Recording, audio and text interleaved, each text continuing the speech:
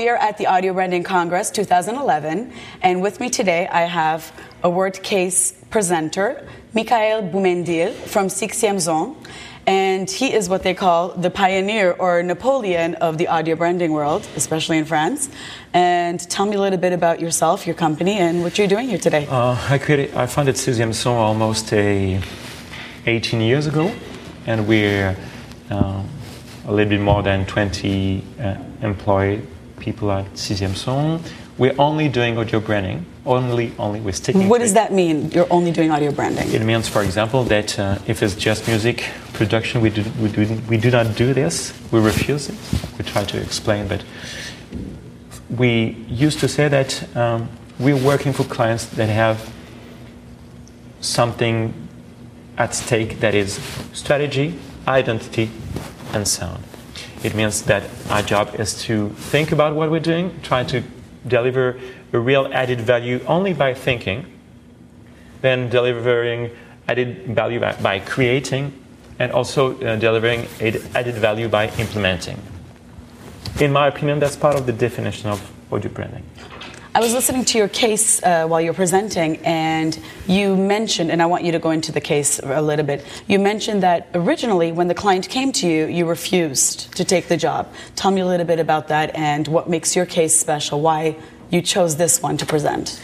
It has to be clear that producing music or executing music is a good business, but it's not our business. At the very beginning, the client thought he has just a problem of one music on his own whole message. So he wanted me to help change the music. I thought that it was not a question of music. I thought that, for example, on whole music is a question of sound experience for clients. And it means that the question would be, what is the experience that my clients should go through when they are calling me?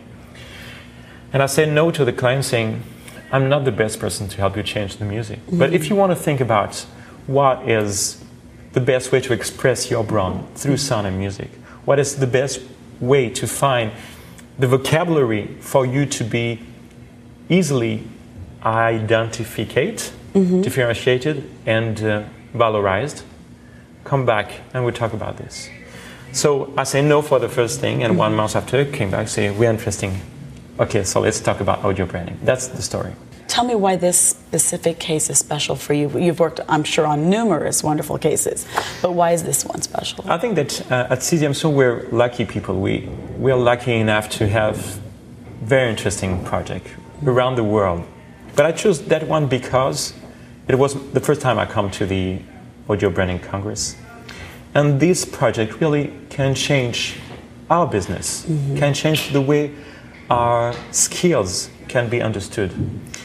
I think that this case is the kind of case we all should have in the business. A case where, with the confidence of the client, you can say to the client, no, I have a better idea than what you have in mind.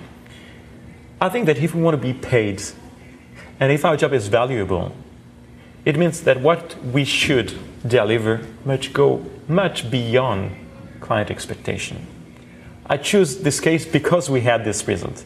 I choose also this case because in terms of evaluation, we have a case that meets not only all the technical requirements, it was very complicated for many reasons.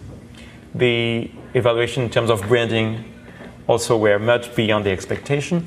I mean, it's almost the zero défaut, I would say in French. Yeah. I don't know, the flawless? Yeah? Yes. Flawless project. So I think it was interesting for me to share this case with my fellow colleagues. And it was with the French transport company? Yeah, it's a French-based company, but now it's a European leading company, not only in trains, but in all what we could call the mobility involved in different kind of transports. So this is your first time at the Audio Branding Congress. What do you think of it so far? I think that it's not only interesting, but very important that if we are ambitious enough, we have to take time to meet, to see how we can do better, to see if some of us succeed in fields where others don't. We should help.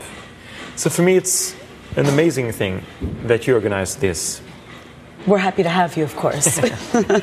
I think that we have to have more opportunity to exchange, to talk, to say, this, I need your help, this, I'm good, I succeed, I'm able to do this, I'm not able to do this. I think that all the participants, maybe before coming here, should say, this, I want my answer when I'm back. And I think maybe it will help us define more pragmatic approach. Mm-hmm. I think it's normal that at this stage, on a business where there are a lot of companies that have less than 2 years, it's not clear for them what they need.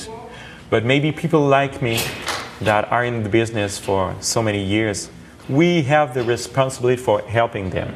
Because the strongest we will be all together, the biggest the business will be, and we all will benefit from that. I wish everybody would think like you. So many people are so competitive, but it's so refreshing to talk to somebody who has so much experience in this field, who wants to help others. And I think that that's one of the challenges in our business. But being in the business so long, what do you think is one of the problems or one of the challenges within the industry? There are many. I think that, for example, at CGM, every year we are investing money to deliver a better quality of consultancy and a better quality of creation. And when I talk to other companies, investing is something they're not used to doing. Mm-hmm. It's the first problem. The second one is that if you have no team or a very small team, what's the kind of expertise you can deliver?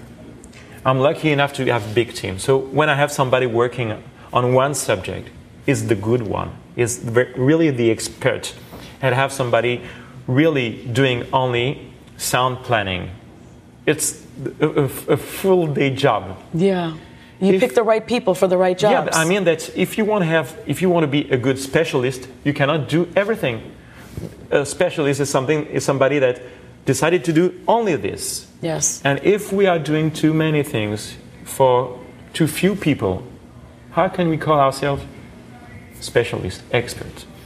That's the second problem. There are many more problems, but I think all problems can be solved. I think that if CGM is so many people, so many budgets, so many clients after almost 20 years, it means that solution exists. The question is, we have to share this. We have a bright future, but to deserve it, we're going to have to work a lot. We're going to have to invest. We're going to have to educate. And it will not happen tomorrow. It starts tomorrow, but the result may be for 1 year, 2 years, 3 years, 10 years. And only the best one will survive. Not all the people I'm seeing here will survive. That's hard. It's not the wildlife, but it sounds like. But there are beautiful lives to get from this business. Survival of the fittest. It's such a pleasure to meet you. Thank you so much, Michaël. Thank you so much for organizing it. It was great. Thank you for joining me.